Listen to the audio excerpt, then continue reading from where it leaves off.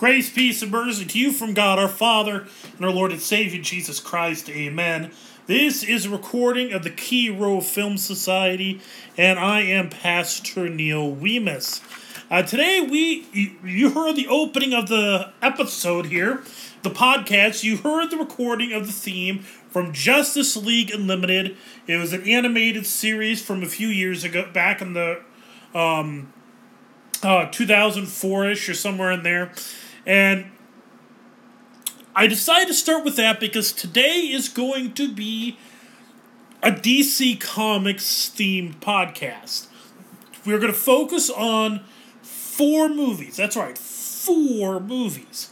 And the reason is because one is that it's been quite a while since I've done a recording. I did the Logan review last week, but otherwise I haven't done anything since I think like February or something like that. And so with it being such a long time, I'm going to do a little bit longer. And one of the reasons is, first off, I'm going to look at a brand new movie, which is Wonder Woman, which is in theaters as we speak. And then the other one is for the Dark Knight trilogy, and that's where the 3 movies are going to come. And the reason is because I think the Dark Knight Rises, and Batman Begins, I think really need to be all reviewed together because their quality is very much tied into one another. So, with all that in mind, we are going to begin. We're going to be looking at the new movie that just came out this last Friday, and that is the movie Wonder Woman. So as we get started, here is the final trailer for that movie.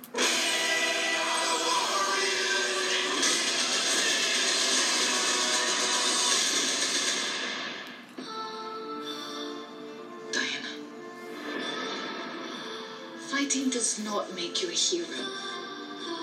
What if I promise to be careful? Just a shield then. Diana. No sharp edges. Be careful of mankind, Diana.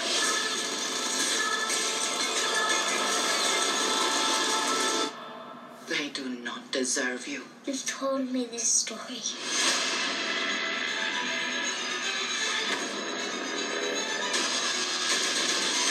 What is this place? Who are you people? We are the bridge to a greater understanding. Right. What is your mission? Well, here's the thing. You are in more danger than you think. The boys in the trenches called her Dr. Poison. Millions would die. The war would never end. I'm going, Mother. If you choose to leave, you may never return. How will I be if I stay? We'll come when you have to run.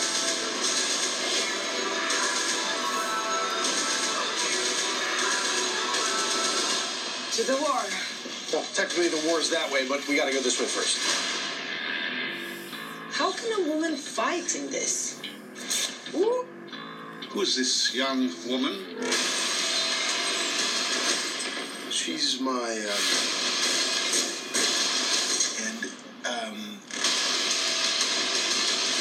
Diana, Princess of Themyscira. Prince, Diana Prince.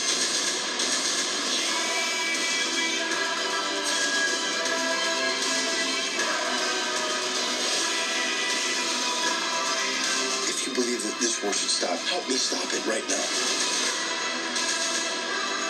What are you? You will soon find out.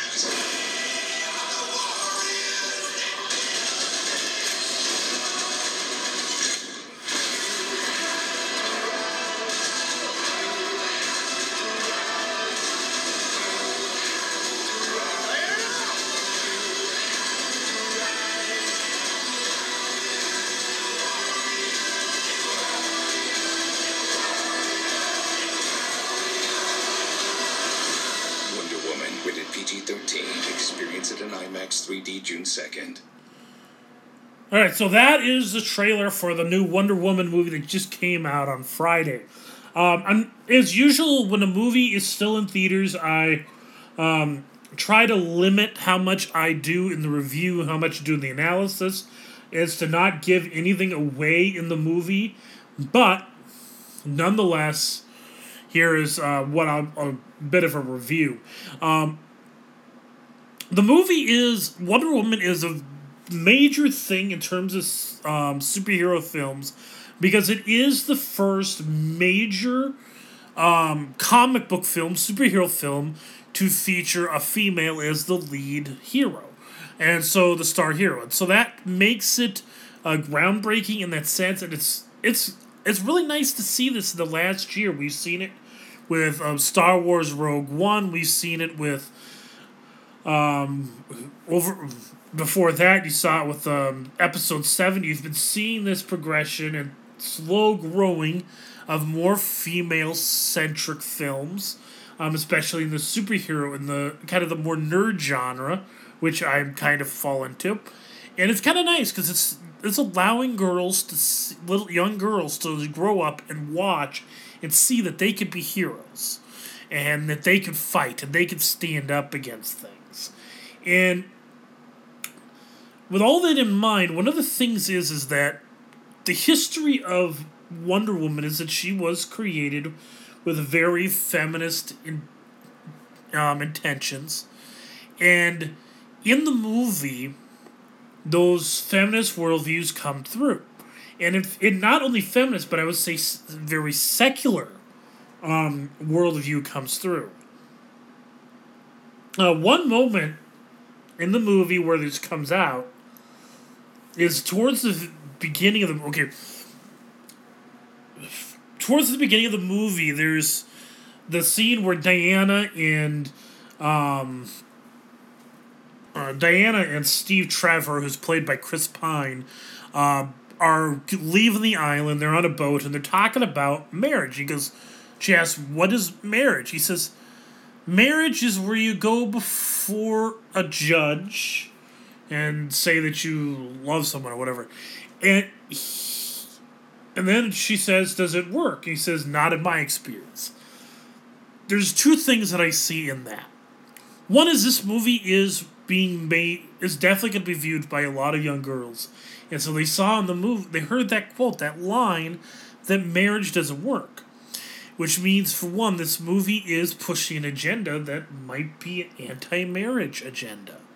And the fact that he talked about getting married in front of a judge as opposed to a pastor or inside of a church is also telling of the agenda.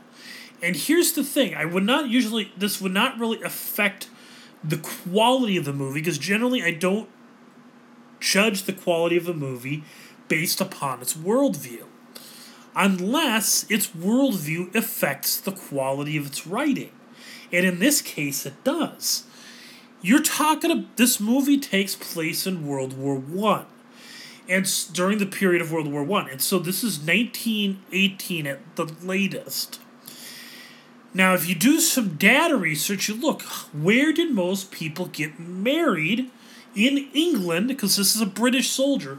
Where did most English soldiers get married in 1918? They got married in a church. In fact, it wasn't that long prior to this in history that in England you could only get married at the church.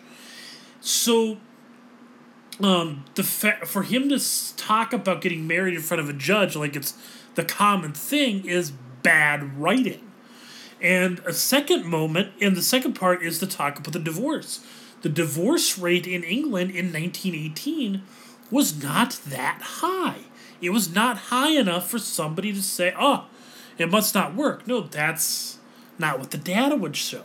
So when you're writing a period piece, and you're writing the response of the character should respond the way a British soldier in 1918 would have responded to the question. But she didn't do that. The writers did not do that. Instead, they went with their political, whatever their agenda was, and made a response that a 21st century American or Brit would have said.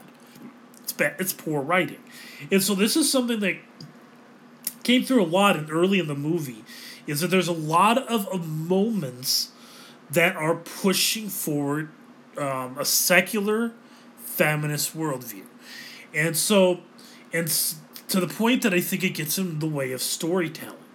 And the thing is that's the thing is, when it comes to advancement of female superheroes, female characters, female lead roles, they need to stop pushing their agendas. You don't see this with male heroes that often. And the thing is the way to make a good female character is to just make a good character that happens to be female. All right, yeah, you do certain things and you write the character to respond and act the way a woman would, but ultimately it's you don't get onto your issues. And the other thing is early in the first half of the movie, you have a lot of scenes where Diana, Princess, Wonder Woman, is in this gets in this high horse moments. And there's even this little line where she's talking to this lady who's the secretary, and she asks her, like, so, what do you do for it? What do you do? She says, well, he tells me to do this, and I go there and do that. And she says, well, where I'm from, that's called slavery. My thought is, okay, you're talking about a Greek character. Greek characters understood slavery. Slavery is when you do work without being paid. It's not about when people telling you to do things. That's just called having a job. And so little girls are watching that, and they're hearing that if they go to a job where somebody tells them to do something, that they shouldn't have to do it because that's slavery. No, that's just how the world works. So the worldview in the start of the movie, what it's trying to force it down the throat in the first half of the movie, is really weakening it. Now, having said all that, I don't think this was a bad movie. In the moments when the movie would just try to tell a good story, was just trying to tell a story about Wonder Woman, it was good. It was, great. There's a beach scene at the beginning of the movie. This battle scene, it is awesome. Choreography, incredible. CGI, just awesome, fun scene to watch. Good. The guy that, I gotta look up this name here. Rupert Gregson Williams, the composer for this movie, just amazing soundtrack. Just all the way throughout the movie, he really, really makes this movie so much better. If you took that soundtrack out, I don't think the movie would be half as good. But the thing is, this is something that you're seeing with the DC cinematic universe. Is you're seeing a very artistic approach to all the characters. They've only had, 4 movies so far. The 2 Supermans, Suicide Squad, and Suicide Squad's kind of a fringe movie, and then you have now Wonder Woman. And so just taking the 3 big ones, leaving Suicide Squad on the sideline because it's kind of a fringe one, it's very artsy. Very much, you have a lot of these picturesque, painting-esque shots throughout the movie. And you see this in Wonder Woman, you saw this in Superman, you saw this in Man of Steel, and you saw it in Batman v Superman, and they're continuing with this. And the music aids it. So this is it's a canvas. They're trying to put together this beautiful painting in motion, this symphony. And they do a good job of it throughout the movie. They've been doing a good job of that. And what makes Wonder Woman stand out against the Superman movies is there is a good story. The character, the action does not get in the way of telling a character story. And, if this is the way that they're going to be going forward, the DC cinematic universe, I say DC is on a good trend. And as I started at the beginning of this podcast, I was talking about the effects of going into the political movements that they were making at the beginning of the movie. When they got away from it, the movie got really, really good. And I would say basically from the first point they go into the battlefield, when they're going into the battlefield, when they're in no man's land, it's a scene that you'll get to. From that point on, the movie is excellent. And I think it's, before that, up to that point, I would say the movie was a 3-star movie. And I think the part after that would probably be pushing to a, 4.5 stars. So the movie is of good quality. The worldview, I think I'm going to go dig more into that maybe when it comes out on DVD. But just a basic review of the movie, I would say I'd probably give it a 3.5 stars. The start of the movie hurts itself because it's trying to, force through the idea, the worldview they have in the movie. You could carry a worldview through a story, and that happens in movies all the time, but you don't force it. That's lazy writing. It's bad writing. If you have a good worldview and you want it in your story, a good film writer will carry their worldview through without being so explicit and being so utterly annoying about it. All right? Seriously, these guys need to sit back and go watch Buffy the Vampire Slayer. I keep on saying this, but that is the model for how to do a good female character, because Buffy, yes, it was a very feminist show and it came through, but they didn't layer it on so thick. Not always. Sometimes they did. But for the most part, they didn't. What they instead did is they just made a character who was really good that happened to be female. That's what you need to do with Wonder Woman. That's what they eventually did as the movie progressed. Wonder Woman is honestly, right now, I think she is the strongest character in the DC cinematic universe. And I say this meaning that she is stronger than Henry Cavill's Superman. And I'm not saying that Henry Cavill's a bad Superman, but he's not overly memorable yet. And maybe that's the writing. I'm not going to say that's on the actor, but I think maybe it might be to do with the writing. And Ben Affleck's Batman just has not had his own film. He has not had the focus to really develop to be that. But you're starting to see the starting stages, and part of me kind of hopes that they go with the Wonder Woman Batman romance that they had in the Justice League animated series. And I can kind of see they're teasing that. Maybe in these movies.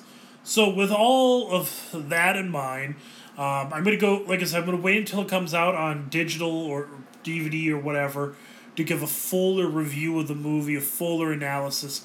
But I did bring in a little bit into the liberal feminist agenda in the film, which, I'm not surprised there's a feminist agenda. I just hated how thick they layered that in. And because, like I said, it affected his storytelling.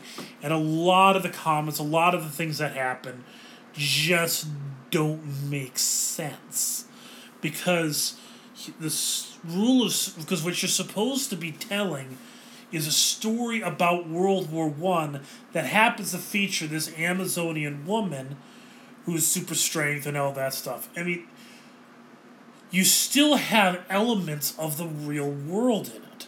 That's what good storytelling does. If you want to not have elements of the real world, you need to do a completely different thing. You need to do modern story. You have to change up the location, the time period, things like that. But by picking World War I, using very historic events, very historic happenings, you put yourself into a place that you have to write good historic films. And I should also note that this movie does have some similarities to Captain America: First Avenger. You're going to notice it. But I think that it was better than Captain America: First Avenger. And the romance between Wonder Woman and Steve Trevor felt very similar to the relationship between Steve Rogers and Steve Rogers and Peggy Carter. the thing is the one thing though is I should mention this. This is one of the another weak point of Wonder Woman, is the relationship between Wonder Woman and, Steve Trevor, is that the character, I feel like the relationship is very forced. There is a point where he says to her, "I love you," and I did not like that because I don't know why he would love her. He really hasn't known her for that long. I totally get why Peggy Carter and Steve Rogers, Captain America, are in love. I mean, that was a great romance story. Very well really well developed. That was very much one of the biggest strengths out of the Captain America film. But here, and I'm sorry, Wonder Woman invites this comparison because they definitely make some similar plays, and I think this is a weak point. So, like I said, the movie is good. It has its weaknesses, but it's far better. It's more good than it is bad, and it is it's a step in the right direction for the DC Cinematic Universe. So, with all of that in mind, we are going to move on, and we are going to move into the Dark Knight trilogy. And so, with that, I found a trailer that hopefully does a decent job of giving a preview of all three movies in one shot.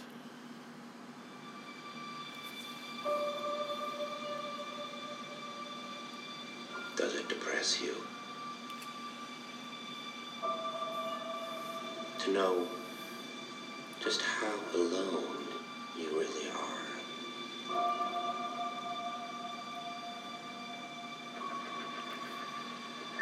What are you seeking? I seek the means to fight injustice, to turn fear against those who prey on the fearful. To conquer fear, you must become fear.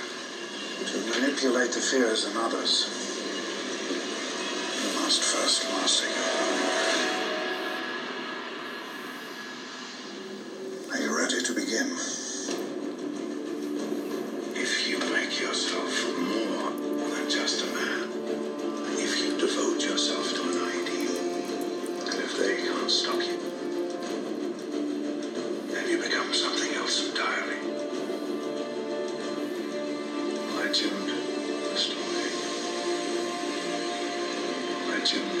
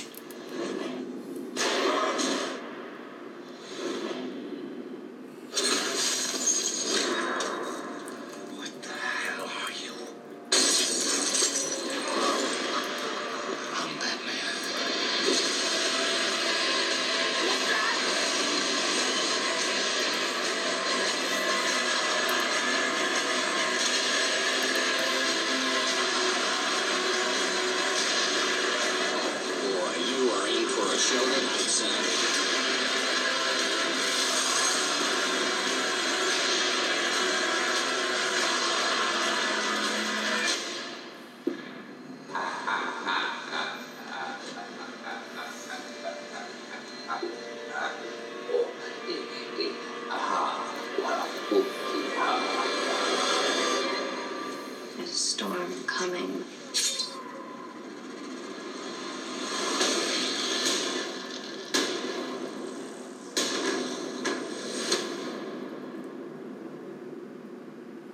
And here we go.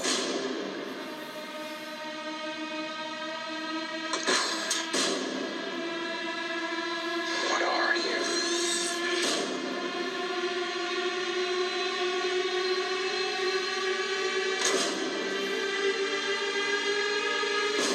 You either die a hero, or you live long enough to see yourself become a villain.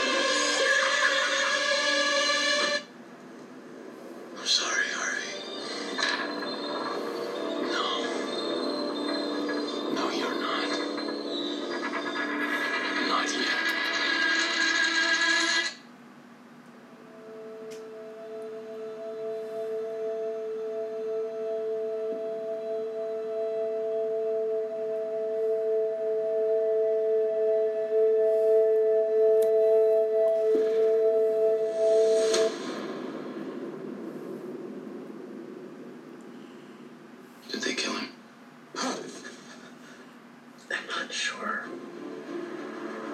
You see only one end to your journey. Endure, Master Wayne.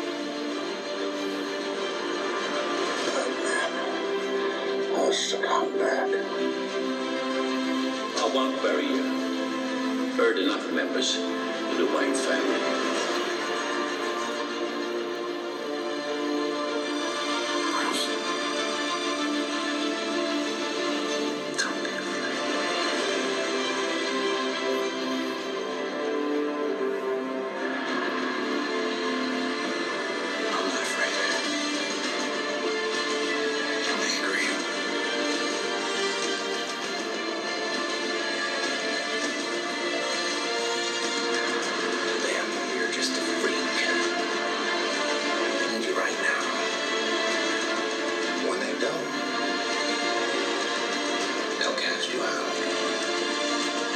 Isn't beyond saving. There are good people here. You don't owe these people anymore. You've given them everything. Not everything. Not yet.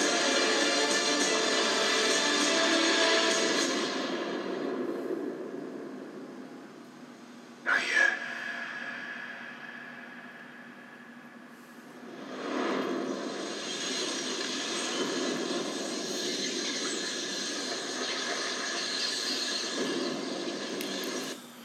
All right, so there you go. A lengthy trailer that is encompassing all three of the Dark Knight trilogy movies, directed by Chris Nolan.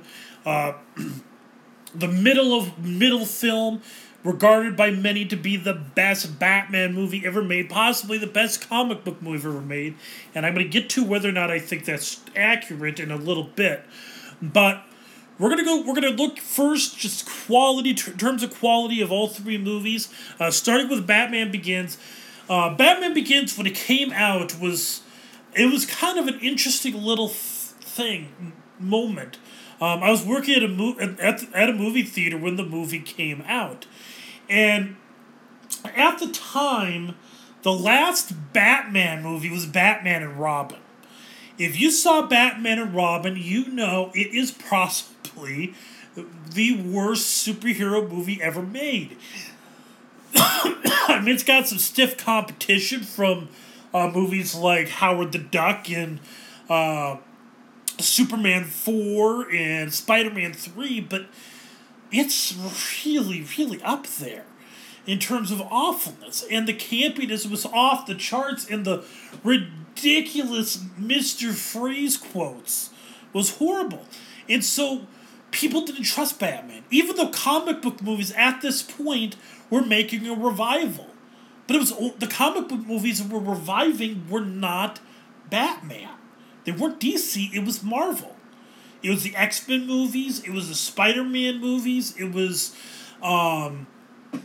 Daredevil, which, wasn't great, but it was something.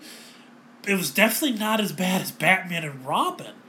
And so given what had been going on in the comic book movies, people trusted the other studios, but Batman didn't garner the trust. And so Batman Begins came out, and there's hardly anybody there. I mean, when a superhero movie comes out nowadays, theaters are filled to the brim. But I remember we had a midnight showing. We had 10 people show up for the first showing of Batman Begins. 10! And the reason is people didn't trust it. They did not know what to expect. The movie looked very different, but they just flat out didn't trust them. And so Batman Begins came out, and it was a surprise. It was a welcome surprise, and in retrospect, as I watched it, I think it was a lot better movie than people realize. It was smartly written.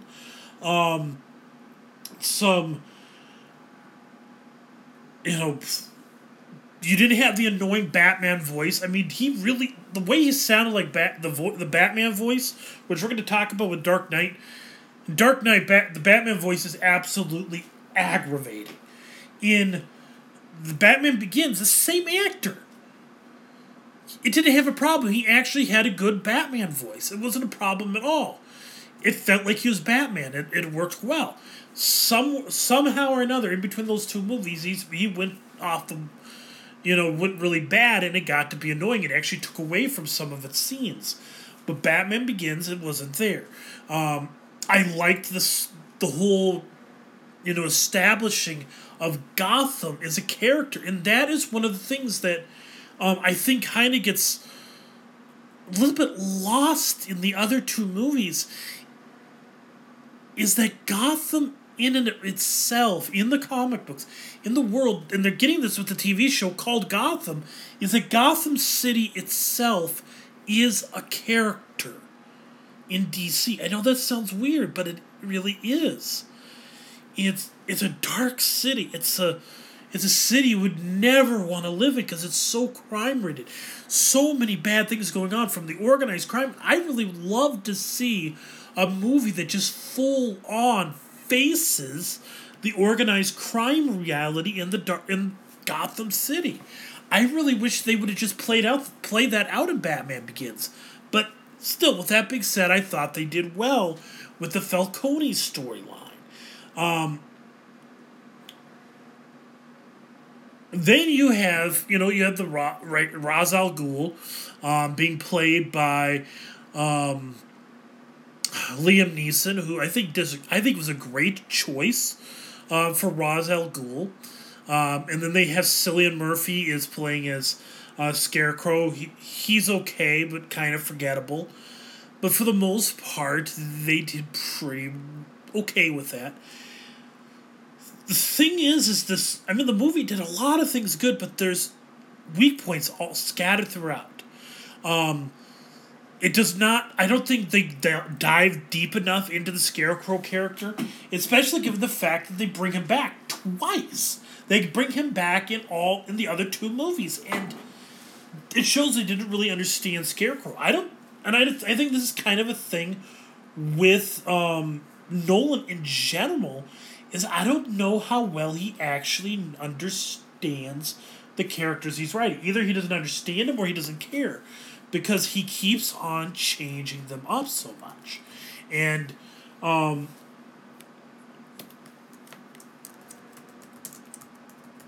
this comes out in the way that most of the characters are written. Most of the characters, to be honest, don't feel like their comic book counterparts. And here's the deal, that's actually of an issue. Because the thing is comic book movies are similar, but they're also different from adaptations of books. Comic book adaptations, you're not so concerned about maintaining the plot, for the most part. Because there's so many comic book stories out there, it's really hard to capture one of them. And so most likely when you're doing a movie, you're going to embody a couple stories at once, or you're going to create your own story, because comic books are by nature ongoing. But the thing is that when you make an adaptation, you need to be faithful to the character. And faithfulness to the character comes in many ways. And I think this is important in any type of adaptation, because it's going to help with the quality. And you have to realize that the reason why these characters have lasted as long as they are is because of who they are in the comics. And it's a little annoying when these movies change them up.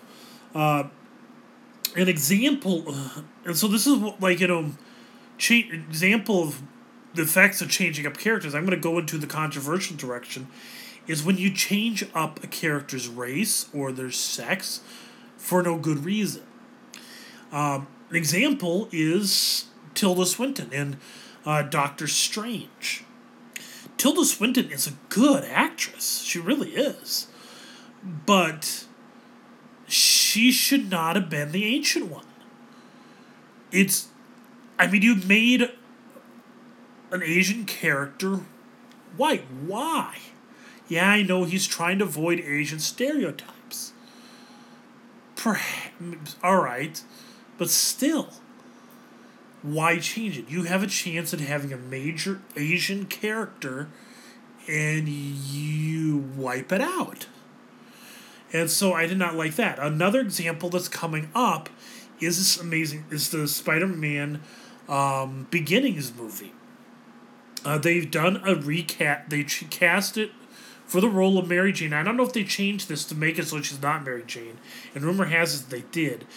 Is they cast a girl who is mixed race, and which I thought would not be a big deal because everything I read was she's a good actress, and her what she's portrayed in other TV shows goes very very much as a Mary Jane type character.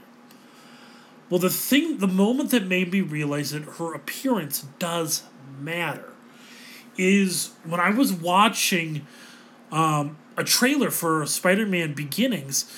There's this, you see Peter Parker checking out this girl. And I'm like, oh, I wonder what character that's supposed to be. I completely forgot about the casting decision on Mary Jane. I did not recognize that was Mary Jane. Because Mary Jane is iconic for her red hair. And to change it up, you actually lose one of her most identifying marks.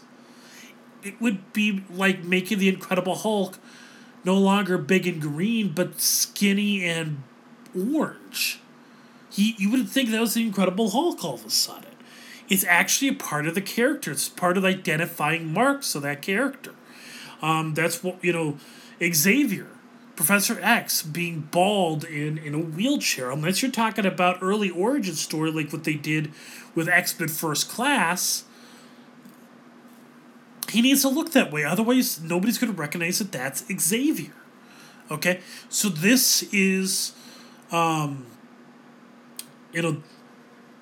when you're creating a comic book character, you gotta ask who the character is and make the movie like the character. And so Batman is a character that one of the biggest traits of Batman is his intelligence. He is he's a brilliant man.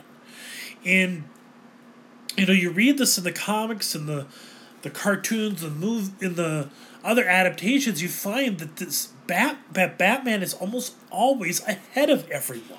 He is so intelligent. For someone to be ahead of him is a rarity. And yet, in this movie, in Batman Begins, in Dark Knight Returns, Batman is never ahead of really anyone, it seems. The only time he really gets ahead of anyone is at the end when he happens to do the whole thing where he sets the autopilot and he lives. Very rarely does he really get ahead of it. A lot of times he comes off as clueless, which is why Comedy Central was able to produce these really funny videos making fun of Batman's intelligence. You couldn't really get away with that in the early Batman stuff because Batman was never a dumb character. He was always intelligent. He was basically a genius. And Batman is really supposed to be more like Sherlock Holmes. And Ra's al Ghul, who was in Batman Begins, is supposed to be his Moriarty. Supposed to be this battle of wits between two great detectives. Between a great detective and a great mind. And so, or a great foil to his detectiveness. And Batman Begins, Dark does not carry that. Now, I say that, and the reason I bring all this stuff up is not to say that that Batman Begins is a bad movie. It isn't. It's actually a good movie. The problem is I don't know if I could say that it is a good Batman movie. It's a good movie, but not a good Batman movie. And the reason I say that is because it changes up so much from the characters. But it is a good movie, and I do like a return to the darker nature of Batman. Batman is a dark character. They did a good job of steering clear of the overly campy nature of Batman and Robin and Batman Forever. I liked the realistic twist spin of it, that you see why his suit is the way he is, why he has the cape that he does, where he gets all these things. I kind of like that. But I don't like the fact that Lucius Fox is the one that comes up with all of it. Again, The comics, Batman creates most of the stuff he has. So it was, it's a good movie. But like I said, it's not great as a Batman movie. And this leads, Dark Knight is kind of in the similar similar issue. The Dark Knight came out in 2008. It's notable for being one of the last full movie that Heath Ledger was in, for which Heath Ledger got posthumous Academy Award for Best Supporting Actor. And it's a movie that has, again, it's very well written, good plot, and the Joker is great in it, and great use of music. There's so many strengths in the movie, but again, Batman becomes even more clueless than he did before, and the Batman voice becomes a problem. Two-Face, a great villain in the comics, such a good story. I really feel like, granted, Aaron Eckhart did really good with the role that he had. He did. This is, the story that was written was good. This is the complexity with the Dark Knight trilogy. As a movie, in and of itself, it is a good movie. It's actually a very good movie. But as a comic book, an adaptation of Batman, it is not so strong. And the reason is because it's not faithful to the characters, and it does not play to the strengths of these characters. Two-Face is a great villain. He really is. And to have Two-Face, relegated just to a few moments of the movie, when in reality, the character of Two-Face is worthy of an entire movie to himself.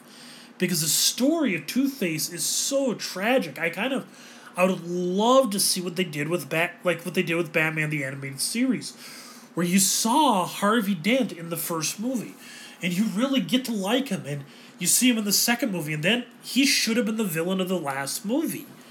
And you would have been like, and when you see this, and have it like at the very end of Dark Knight or whatever, that he becomes the villain. That would be just heartbreaking, because this is a guy you've learned to love and like. Love and care for as a character, and all of a sudden, things just go really bad when he loses and he becomes Two-Face. It's a good story. But they didn't go there. They totally ditched the comic story. And the thing is Batman was able to redeem itself because Nolan and David S. Goyer were able to put together a good story in general. But the thing is they were making the same old problems that Batman and Robin were making, to some of the same problems, that they weren't paying attention to their source material. And again, fortunately, they had strengths elsewhere that they were able to shore up those weaknesses and keep it a good movie. Batman and Robin, you had in there Mr. Freeze, who within only a few recent years was part of an episode called Heart of Ice for Batman the Animated Series, which was, just an incredible episode. And if I'm not mistaken, I think it got, won an Emmy or something like that. Here, give me a moment here. I'm going to look this up. It won an Emmy for outstanding writing in an animated program. It was such a well-written story. It showed how good of a character it is, that Mr. Freeze is the villain that you're sorry for. You have that quote where, what does he say? He says, yes, it would make, I gotta pull this up. Listen to this. I know I'm kind of diverting a bit here to another movie, but Where is it? Think of it, Batman. To never again walk on a summer's day with a hot wind in your face and a warm hand to hold. Oh, yes, I'd kill for that.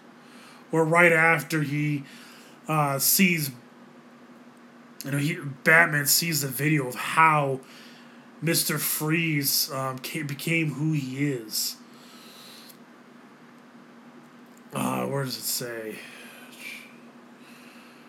Oh, I can't find it. Where he says, it would move. Yes, it would move me to tears if I still had tears to shed. I mean, that is such a good story, and yet in Batman and Robin, they come up with this campy, awful, cartoonish Mr. Freeze. They had the ingredients for a great character, and they didn't take it. Two-Face. So this comes back to why I bring this up. Two-Face is a similar situation. They have the ingredients for a great character, and they don't play on it. And right now, they're doing the same problem with Suicide Squad. They have the ingredients for a great character in Harley Quinn. And based on what I saw in the first film, I'm not confident that they're capitalizing on it. They have the material, but DC as a studio refuses to use it a lot of times. And, so that's just kind of my comments there on The Dark Knight. It's a great movie. It really is. Hans Zimmer's soundtrack just shines through it. I say that, I don't mean it's like Wonder Woman's movie where it's just this really, epic soundtrack. It's actually much more subtle a lot of times, but it works so good. And there's it's a good screenplay. I love a lot of the dialogue, a lot of the, it's well directed. Right down to the last scene. I love the whole closing sequence of shots. Like he's saying, okay, I gotta look up the Dark Knight quotes here.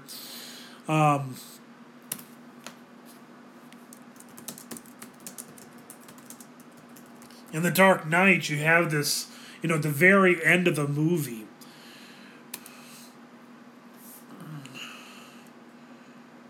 This is Commissioner Gordon speaking.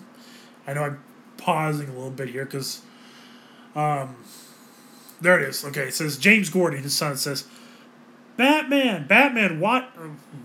Why is he running, Dad? Because we have to chase him.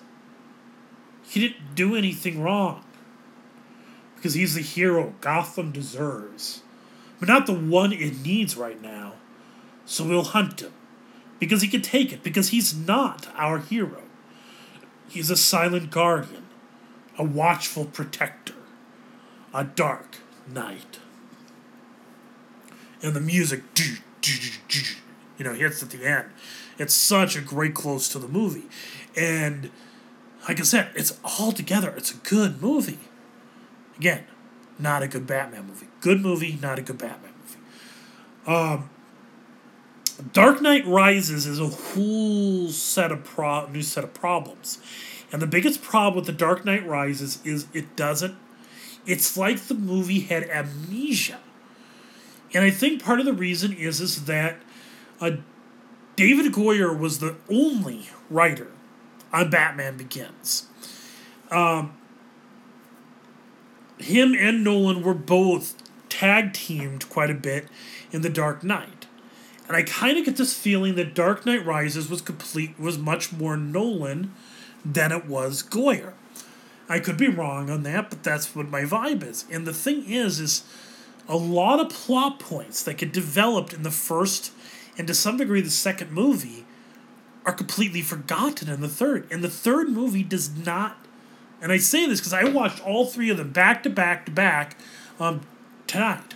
And watching that movie, I could tell you that movie did not feel like the natural consequence of what was to come from The Dark Knight. The Dark Knight set up what should have been a great, unforgettable movie. But it failed because Dark Knight Rises failed because it did not. It's almost as if they did not go back. They should have gone back, watched the second movie, watched the first movie, and asked, what was this movie about? What did we do in this movie? And they should have made a natural continuation, and they didn't. The movie just did not fit the part at all. And, I mean, this is not to take away. There are some great things. Bane, very well acted by, by Hardy, Tom Hardy. Anne Hathaway does a great Selena Kyle, Catwoman. They have this weird random thing where Alfred just leaves, which doesn't really fit with his character. And the whole thing of Batman stopped fighting for 7 or 8 years or whatever it was doesn't make sense, given the character of Batman. Again, showing that he does not get the Batman character very well. And actually, at the end of the movie, that he stops fighting. Doesn't make sense. Batman always fights. That's kind of a made part of his character.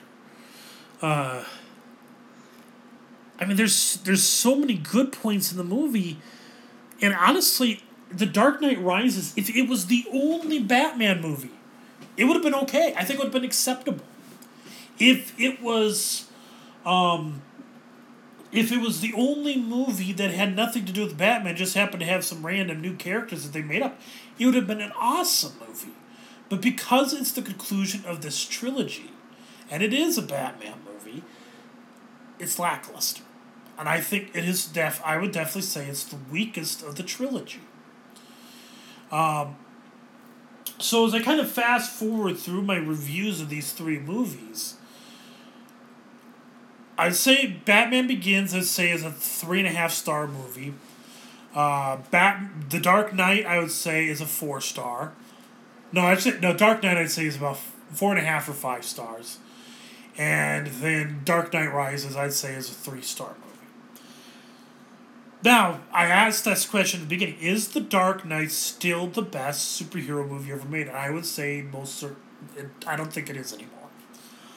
I could think of, right now, at least 2 movies that are better. Guardians of the Galaxy, I think, is a better movie. It's not as deep, but it does everything well. It's actually got a pretty good story. It's actually got some ideology in it. It's not as strong as what Dark Knight has. But it's great at using music, great character development. But honestly, I think the best superhero movie ever made right now, so far, is Logan.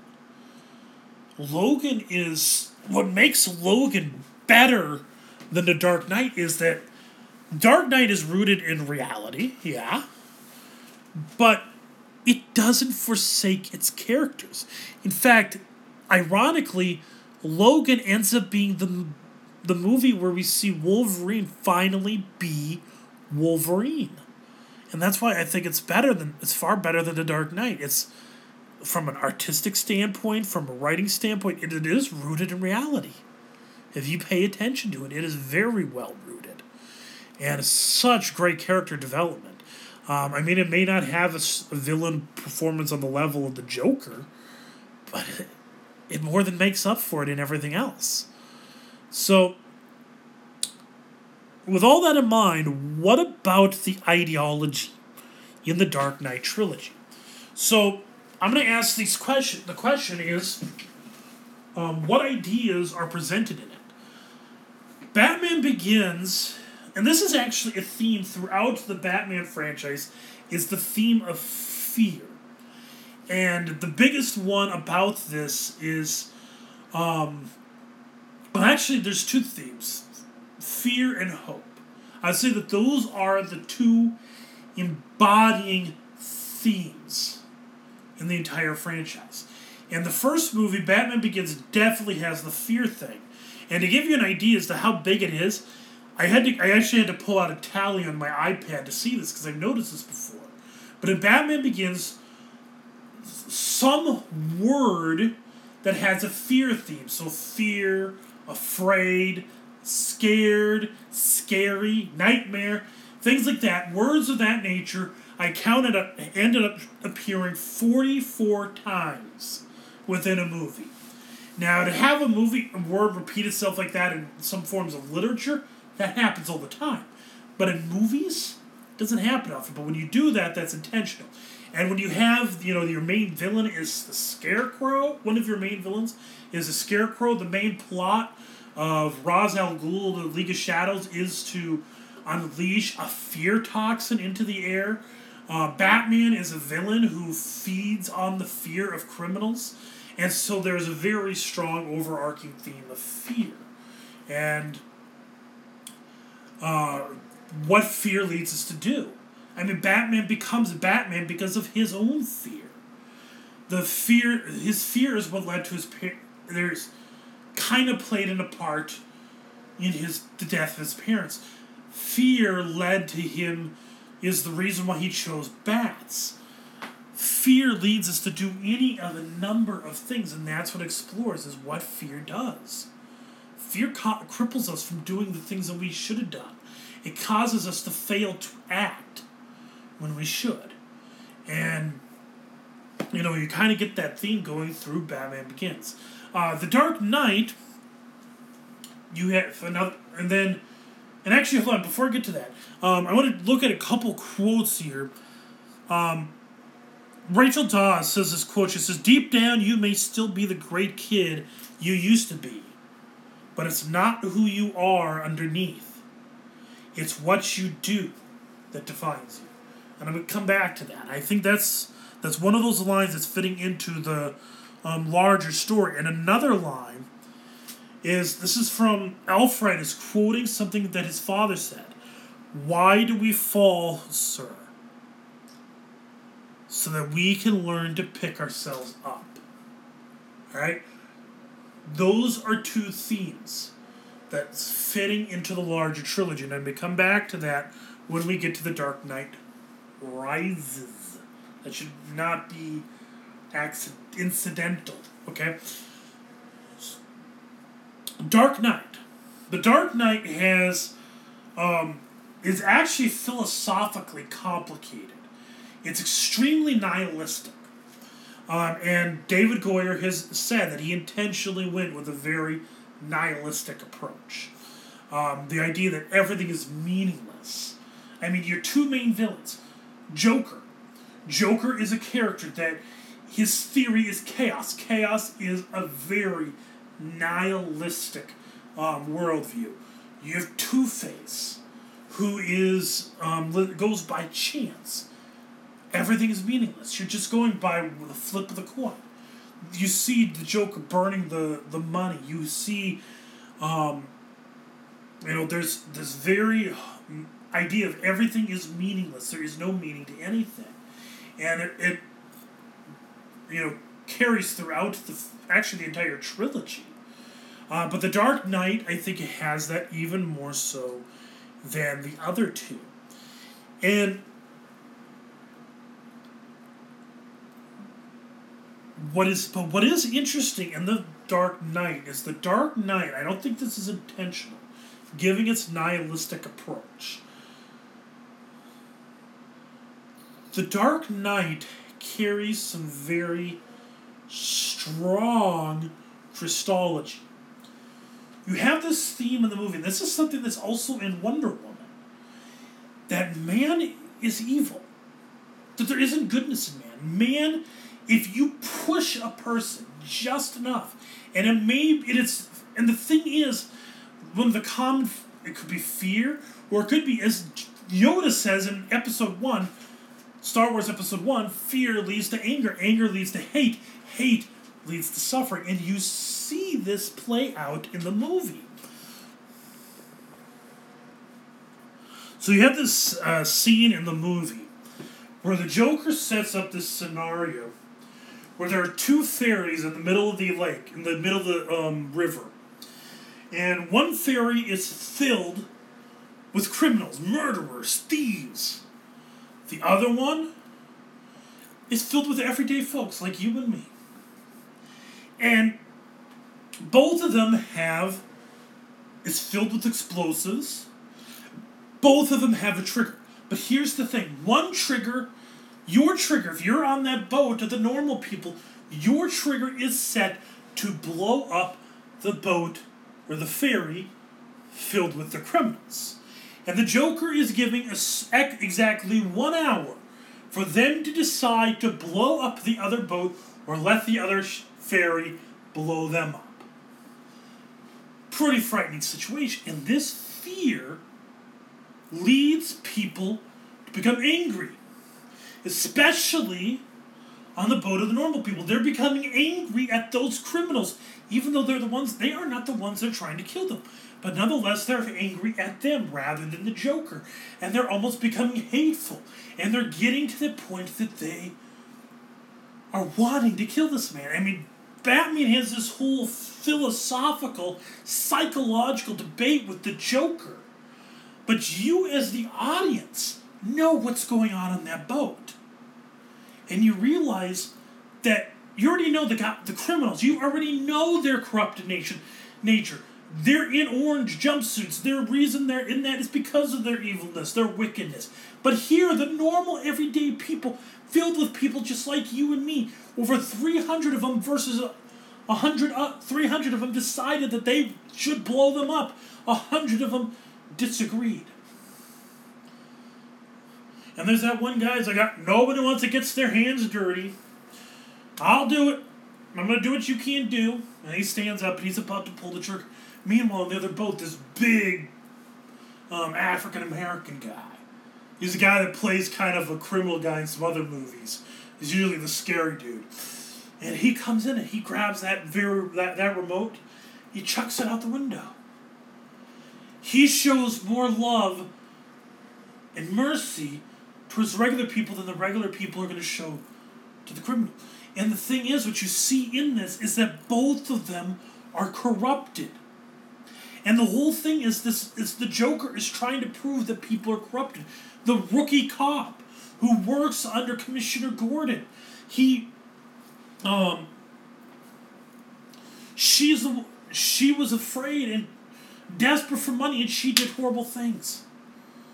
You have Commissioner Gordon, his pride, allowed bad things to happen. You look through the movie, all through it, character after character after character is corrupted, and that's the point. Man is, and that is, from a Christian standpoint, you're seeing in it that man is sinful. There is no one who does good, not even one. The psalmist says, and Paul quotes in Romans, no one does good. We are all born sinful. We're born children of wrath. And that's portrayed in this movie.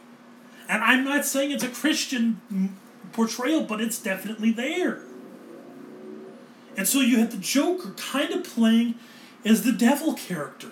He is pulling all the strings. He's doing all the things to lead people to do the wrong thing. To do things that they shouldn't. Harvey Dent is supposed to be the angel of light. He is the white knight, but it turns out, you eventually find out, he is a false one because he is the one. He is one that the Joker pushed over the edge. And then you have Batman. Now this isn't perfect because Batman is definitely flawed on account of the fact that he's Bruce Wayne. And you see Bruce Wayne's weakness throughout it. But nonetheless, they do play on this. But what ends up happening is at the end, if you've seen this, is Harvey Dent ends up dead. Alright? And Harvey Dent has committed these murders after he had done all these good things for the city, and they realize that it's revealed what he did. That all these criminals are go free. And the Joker says, I killed these men. Wait a minute, what? That, ladies and gentlemen, is the gospel. That is the gospel of Jesus Christ. You are, Harvey Dent, you are like every other person in this film. We all are. We're corrupted, we're broken. And this is, again, like I said, Wonder Woman carries this theme very strongly. But what I like about The Dark Knight better is that it better gives the answer. The answer to the fact that people are corrupted is sacrifice. It's love. Not that man actually has good enough. No, the problem is that we don't have good enough in reality. The reality is we need somebody to sacrifice.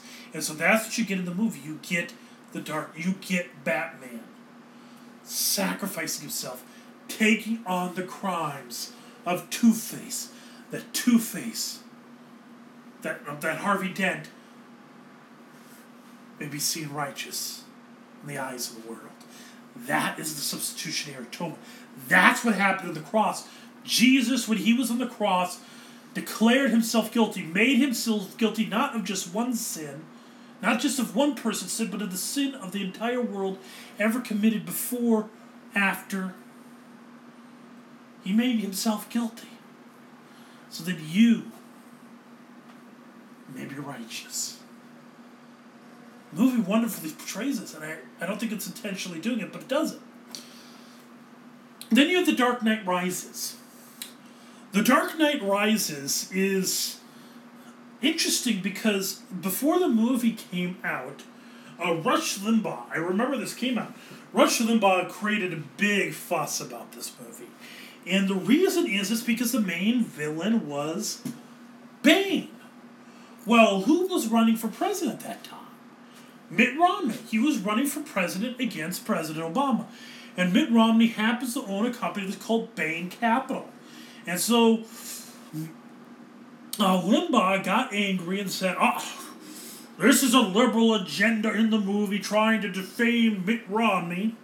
Well, but he doesn't understand. This is ignorance at its best. First, Bane was created by two Republicans.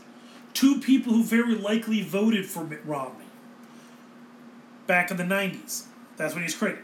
Secondly, if you actually went and watched the movie, you would realize that Bane portrayed himself as representing the 98%. Batman was the rich guy taking down this socialist agenda or whatever. It actually, if you actually give the time to watch the movie, you realize that if anything, Mitt Romney could play off the idea that he's Batman, and that's the evil Bane national, right? So, and it's kind of interesting. They play this 98% versus the 2%, type thing that they, we've had this thing going on ever since you had the Occupy movement back in whatever year it was, 2012 or whatever it was. And that kind of played out in this movie. And you find that it's a member of the 2% that ends up being here. And in this movie, police officers are portrayed as heroic. I mean, yeah, there's some bad ones, but mostly they're portrayed well. Especially in a franchise that largely the police officers are corrupt. Which fits with the Gotham City persona. The cops are corrupt. But in this movie, they very well portray police officers. And so this comes back to the overarching theme of the franchise, of the trilogy. And that theme is a theme of hope. And I think Dark Knight Rises embodies it all in the scenes where Bruce, Batman, are in that prison. He's in the bottom of that hole. He's got to climb his way out. He sees the sky. He sees hope. But in order to get there, he has to climb his way out. And that is, I think, kind of speaks of life. In our lives, we feel the sense of hopelessness.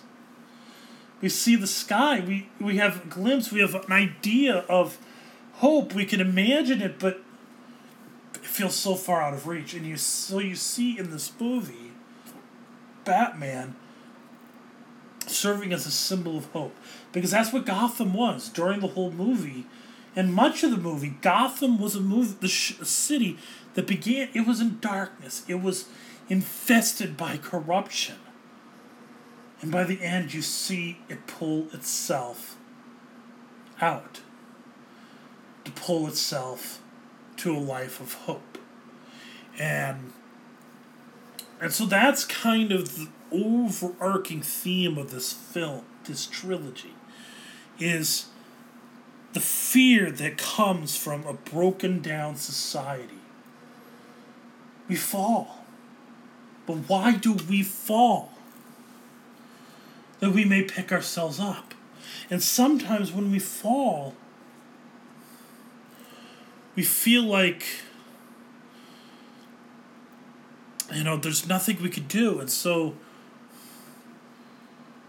what do? We got to do something. We fight. We stand up. Because it's not who we are underneath. It's what we do that defines us, right? It's a call to pick yourself up and be the one who makes a difference, who stands up against the injustices, the tyrannies of this world. And that's the whole story of Batman, is he's a human. I mean, yeah, he's a billionaire, but in the end of the movies, he's not really rich. He has nothing. And yet, when he has absolutely nothing, he's still fighting. And that's the point. Is we stand up and we fight. It may not be with our fists, it may not be wearing a Batman costume, and hopefully probably isn't for any of us. But it might be with our words, it might be in our vocations. We fight. And in our courage, we give hope to one another. And that's the point of, even if you are an artist, a storyteller like the people who create these comics, is you give inspiration, you give hope to others.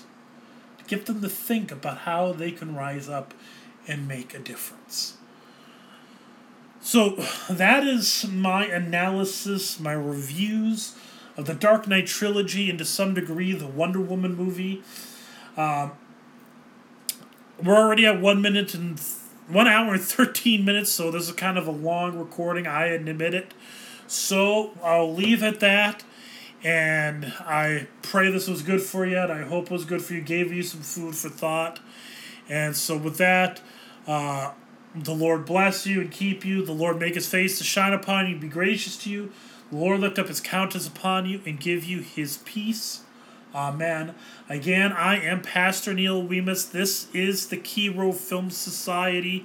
I am a pastor in Ida Grove, Iowa, at St. Paul Lutheran Church. If you happen to be in the area, you can attend services at 6 o'clock on Saturday, and then 8 o'clock and 10:30 on Sunday. However, as a note, starting Father's Day, from Father's Day through Labor Day weekend, we will be having only 9 o'clock services on Sunday. And then, if you do not live in the area, I encourage you to go on to www.lcms.org, or www.issuesetc.org, or www.lutheranliturgy.org, and go on there, find a church tabs, and you should find a good church in your area. So with that, go in peace and serve the Lord. Amen.